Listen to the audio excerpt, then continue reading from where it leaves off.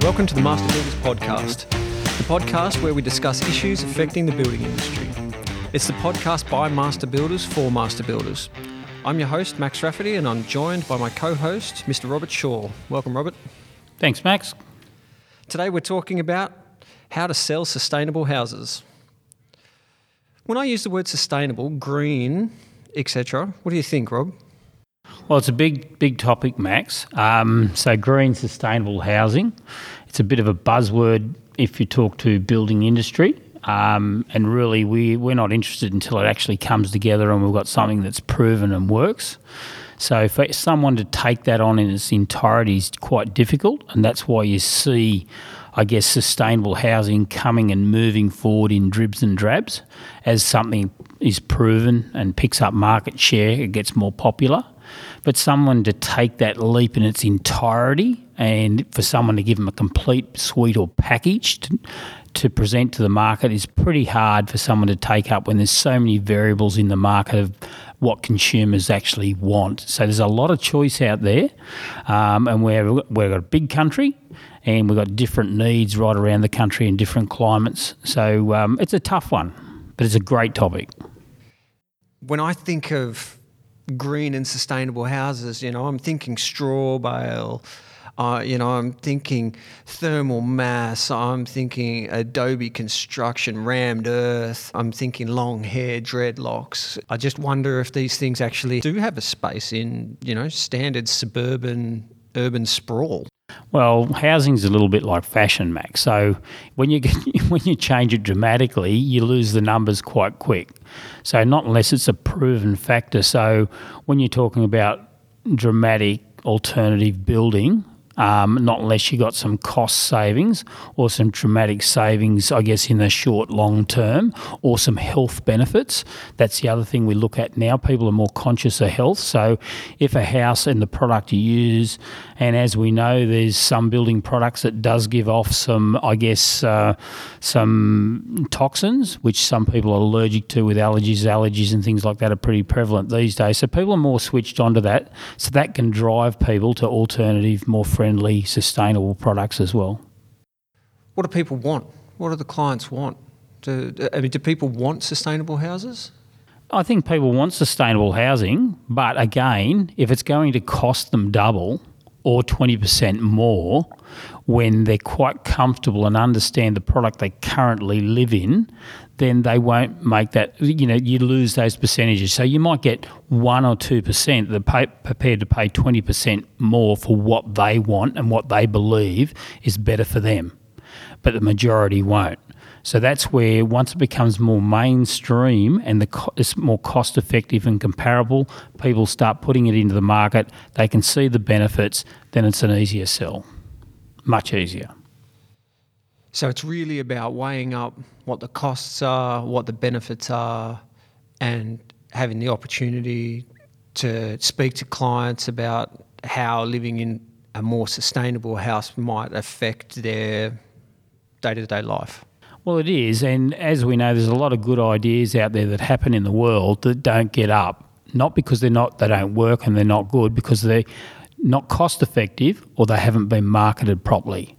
So, and then we see other ideas that are not as good that do get up because someone took the opportunity to commercially push it through, make it happen, and it gets into the market. So it's a matter of whether it's driven from the government down or private enterprise up. So it can be a number of factors.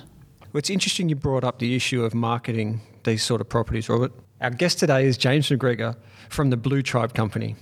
And according to James, one of the reasons we have trouble selling sustainable homes is because we call them sustainable homes. James McGregor is the Chief Sustainability Innovator of the Blue Tribe Company. He's been involved in the development of world record-breaking solar technologies, has led projects to capture carbon dioxide from coal-fired power stations, and he's even served as a soldier in the Australian Army. Most recently, he has added TV production to the list as the producer of a new lifestyle TV show that aims to take sustainable housing to the masses using the latest in behavioural science.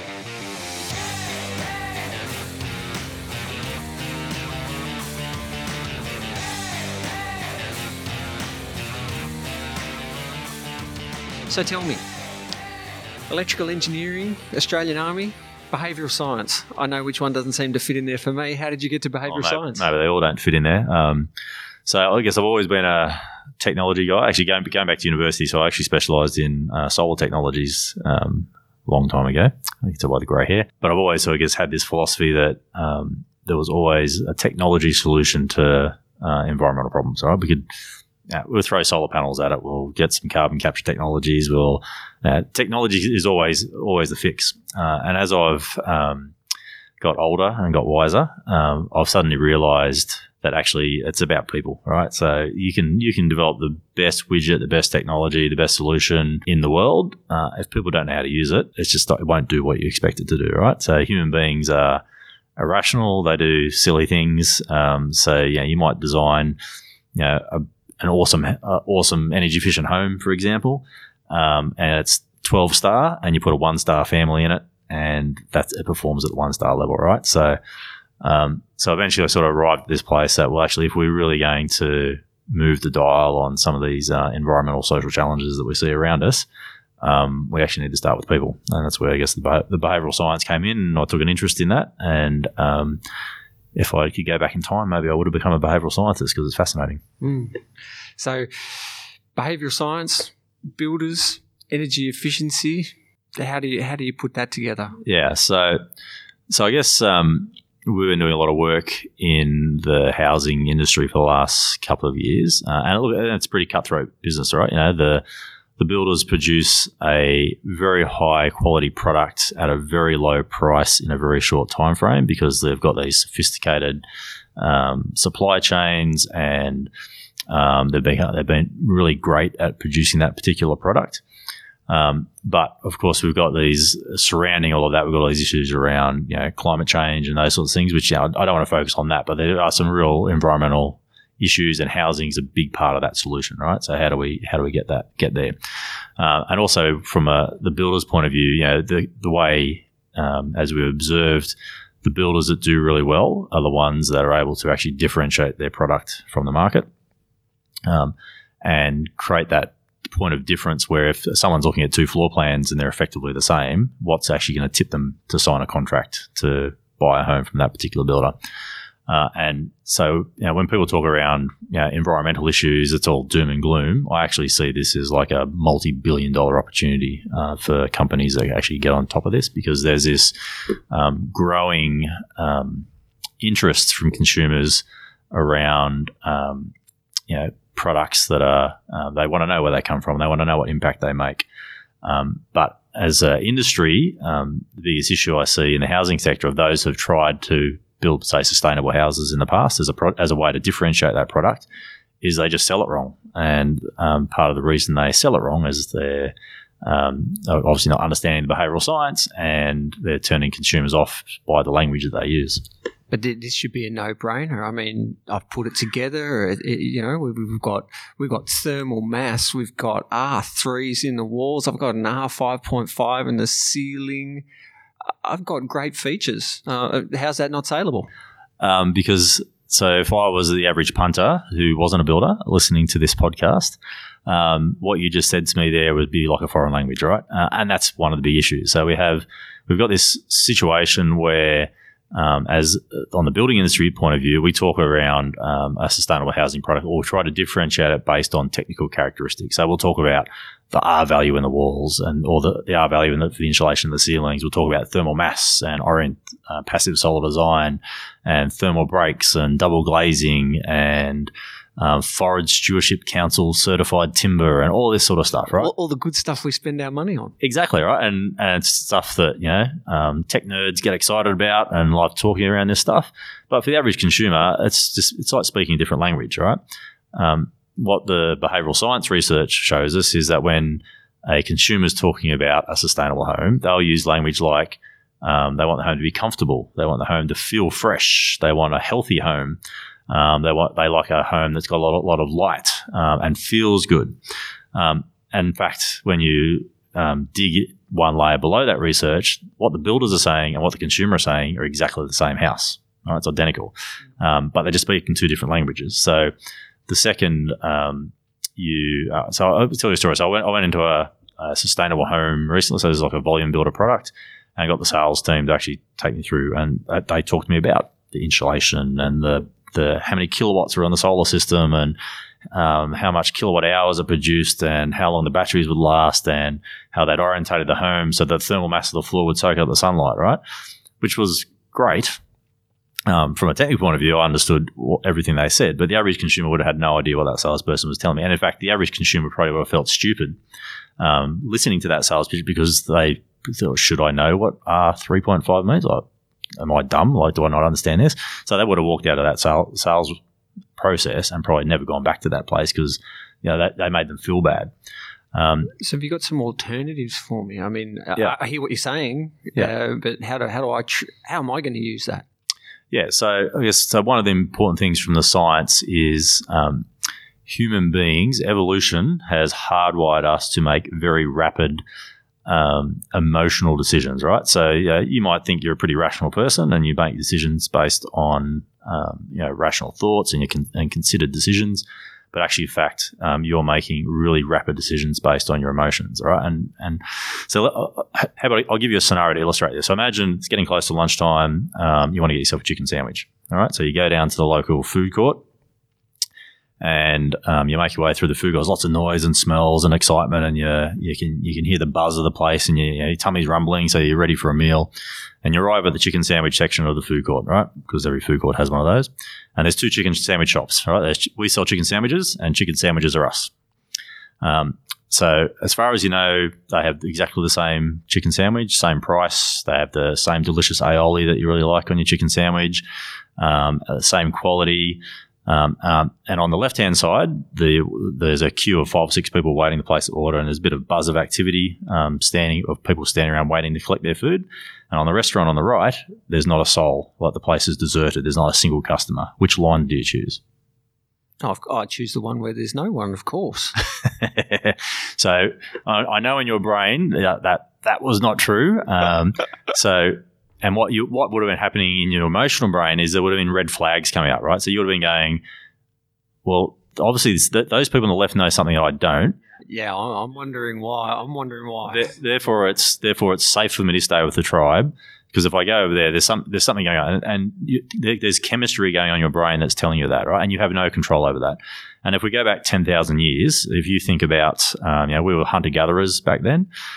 So 10,000 years ago, if there was a physical threat to your life, if you didn't react instantly and run away from that threat, then you got eaten, right? You became food for something with big teeth, right? So all the human beings that made instantaneous decisions based on cortisol and adrenaline being pumped in out of their brain, they then survived, who went on to have children and reproduce and repeat that cycle over 10,000 years. You have us here today, right? So our brains are still controlled by these very basic emotions, which is why people at 2 o'clock in the morning after coming home from the pub, watching on TV online shopping, buy a blanket that's got a hoodie built into an arm so they can sit on their lounge. So they don't have to take a blanket off in the middle of winter, right? People buy stupid stuff, or a set of steak knives that can cut through a leather shoe, because we all need one of those, right? Paleo marketing. Yeah, that's right. So the reason that is those sales pitches appeal to your emotions. So they use that language. So you make a decision, then you post-rationalize it in your brain. So why this is all relevant to builders is that when we're trying to sell products and services, and sustainable homes are no different, is we actually need to be appealing to those emotional drivers, right? And there is nothing emotional about R3.5. There is nothing emotional about thermal mass. There is nothing emotional about a thermal break on an aluminium window, right? So, but language like a home that's comfortable, a home that's healthy, right? So if you can imagine a young mum walking through one of your display homes, and you start telling them that actually, because we've got this really good insulation in the walls, the home's healthier, because it means that there's less dust comes into the home. It's better sealed. It's going to be safer for your kids because you don't get these big temperature variations across the year, because the temperature is pretty stable all year, right? So, and we know that kids learn better in those environments, right? So we start using that sort of language. That actually creates a real big product differentiator for your home compared to the one next door. And so we need to actually use language that appeals to people's emotions, and not talk to them about technical terms, which is appealing to the rational brain, which doesn't actually make the decisions for us. It sounds like this might be the reason why my wife's eyes glaze over every time I start talking to her about houses. Yeah, that's right. And it was actually interesting stuff. I know so my daughter's in year 5 and I got invited in to do a talk actually it was last year 4, on renewable energy, right? And so I've been in the renewable energy game for 20 odd years. So I prepared this presentation for year 4 level. And I thought I'd just practice it because it was in front of the whole school. So I thought I'd better practice with my wife to make sure I didn't say anything stupid and it was like pitched at the right level for the kids. And I finished my talk and she goes, "Is that what you do?" Like she goes, "You've talked about this stuff for years. I now understand actually what you do," because the way I explained it was I was using stories and I was talking around your cool technology. I didn't talk about the technology. I was talking about how it applied to their life and how they could use these things. So it appealed to the emotional part of the storytelling. So you need to. That's where the industry is going wrong. And there are plenty of graveyards of builders who've tried to enter the market with a sustainable housing product, where they've put a lot of effort, a lot of money behind it, and just failed. And I actually think one of the biggest reasons they've failed is because they've called them sustainable, they've called them green, they've called them eco. I guess what I'm interested in now is what kind of resources have we got? What can I look at to get to know more about this? So it's interesting. So we've put together a TV show just recently, which is probably a good example of how you can use this language to actually promote these sorts of products. So the show is called Renovate or Rebuild, target at the knockdown rebuild market. We use some former contestants from the block, which I know all the builders are probably rolling their eyes right now listening to this mention of the block. But we need to understand that those characters from those shows have a lot of reach with the average consumer, right? And the idea is to take this sustainable housing, and it might be worth even the sustainable housing. When we talk about sustainable housing, I'm not talking around mud brick hay bale houses. I'm talking about conventional construction techniques where we have a high performance building envelope and a high performance home, and all we do is overlay that with some solar batteries. Right, so that's what we're describing as a sustainable product. So it's a highly efficient home, and for us, a sustainable house just means high levels of craftsmanship, because you can't get a high performance home if the craftsmanship's not there. And that's what we're pushing on this show. But you'll see if you jump on YouTube, we've got a pilot episode up at the moment. Search for Renovate or Rebuild, and we use language like the home's comfortable, the home's healthy. We refer to the home as a positive energy house. All right, so therefore, depending on what tribe you're in, if you're a greenie and you hear someone say the home's positive energy, you immediately jump to, okay, well, it's got solar power and it produces more power that it consumes. If you're not a greenie and you hear the term positive energy, you think, well, home feels cool. It's like Zen. It feels nice, right? So the language is deliberately ambiguous, and so that's a good example. Also, the CRC for low carbon living has some really good social research, although you need to read research papers on these topics. But there's some good resources that they're putting out on there, and some guidebooks and stuff on how to actually design and build and communicate these things. And I hear that we may not be the only people using language in a way that confuses people. I hear on the show they had a few bloopers around. Yeah, it's worth even if you just watch the blooper reel, which runs for a few minutes. It was hilarious watching so in the industry you refer to them as the talent. So the presenters on the show trying to talk about sustainable homes without ever saying the word sustainable, and there was lots of swearing and lots of retakes where they'd talk about sustainability, they'd use the word eco-conscious, and we were very deliberate in trying to avoid that sort of language.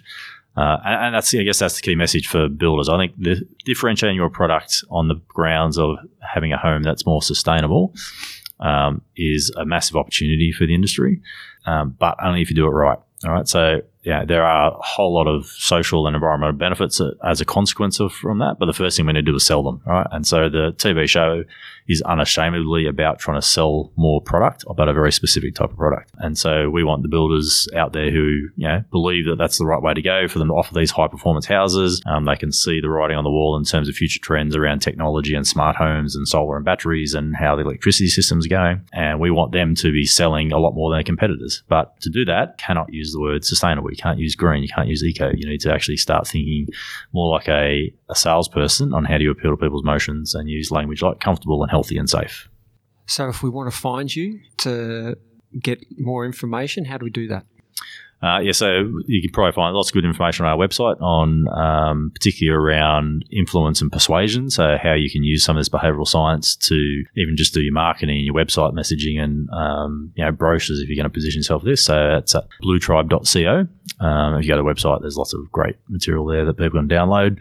We'll also make available, we've put together like a 9-step sales pitch formula, which you can use, which is basically like a fill in the box. If you answer these questions, it'll actually give you a very good first rough cut on a sales pitch. On how you, doesn't matter what the product is, but if it's for sustainable housing, if you just follow the 9 steps, it's a pretty good start on how to do a really simple, quick sales pitch in about 5 minutes. Awesome. Well, thanks for your time today, James. No, pleasure being here, and hope we can help you guys sell a lot more of these sustainable products without ever using the word sustainable. How interesting was that?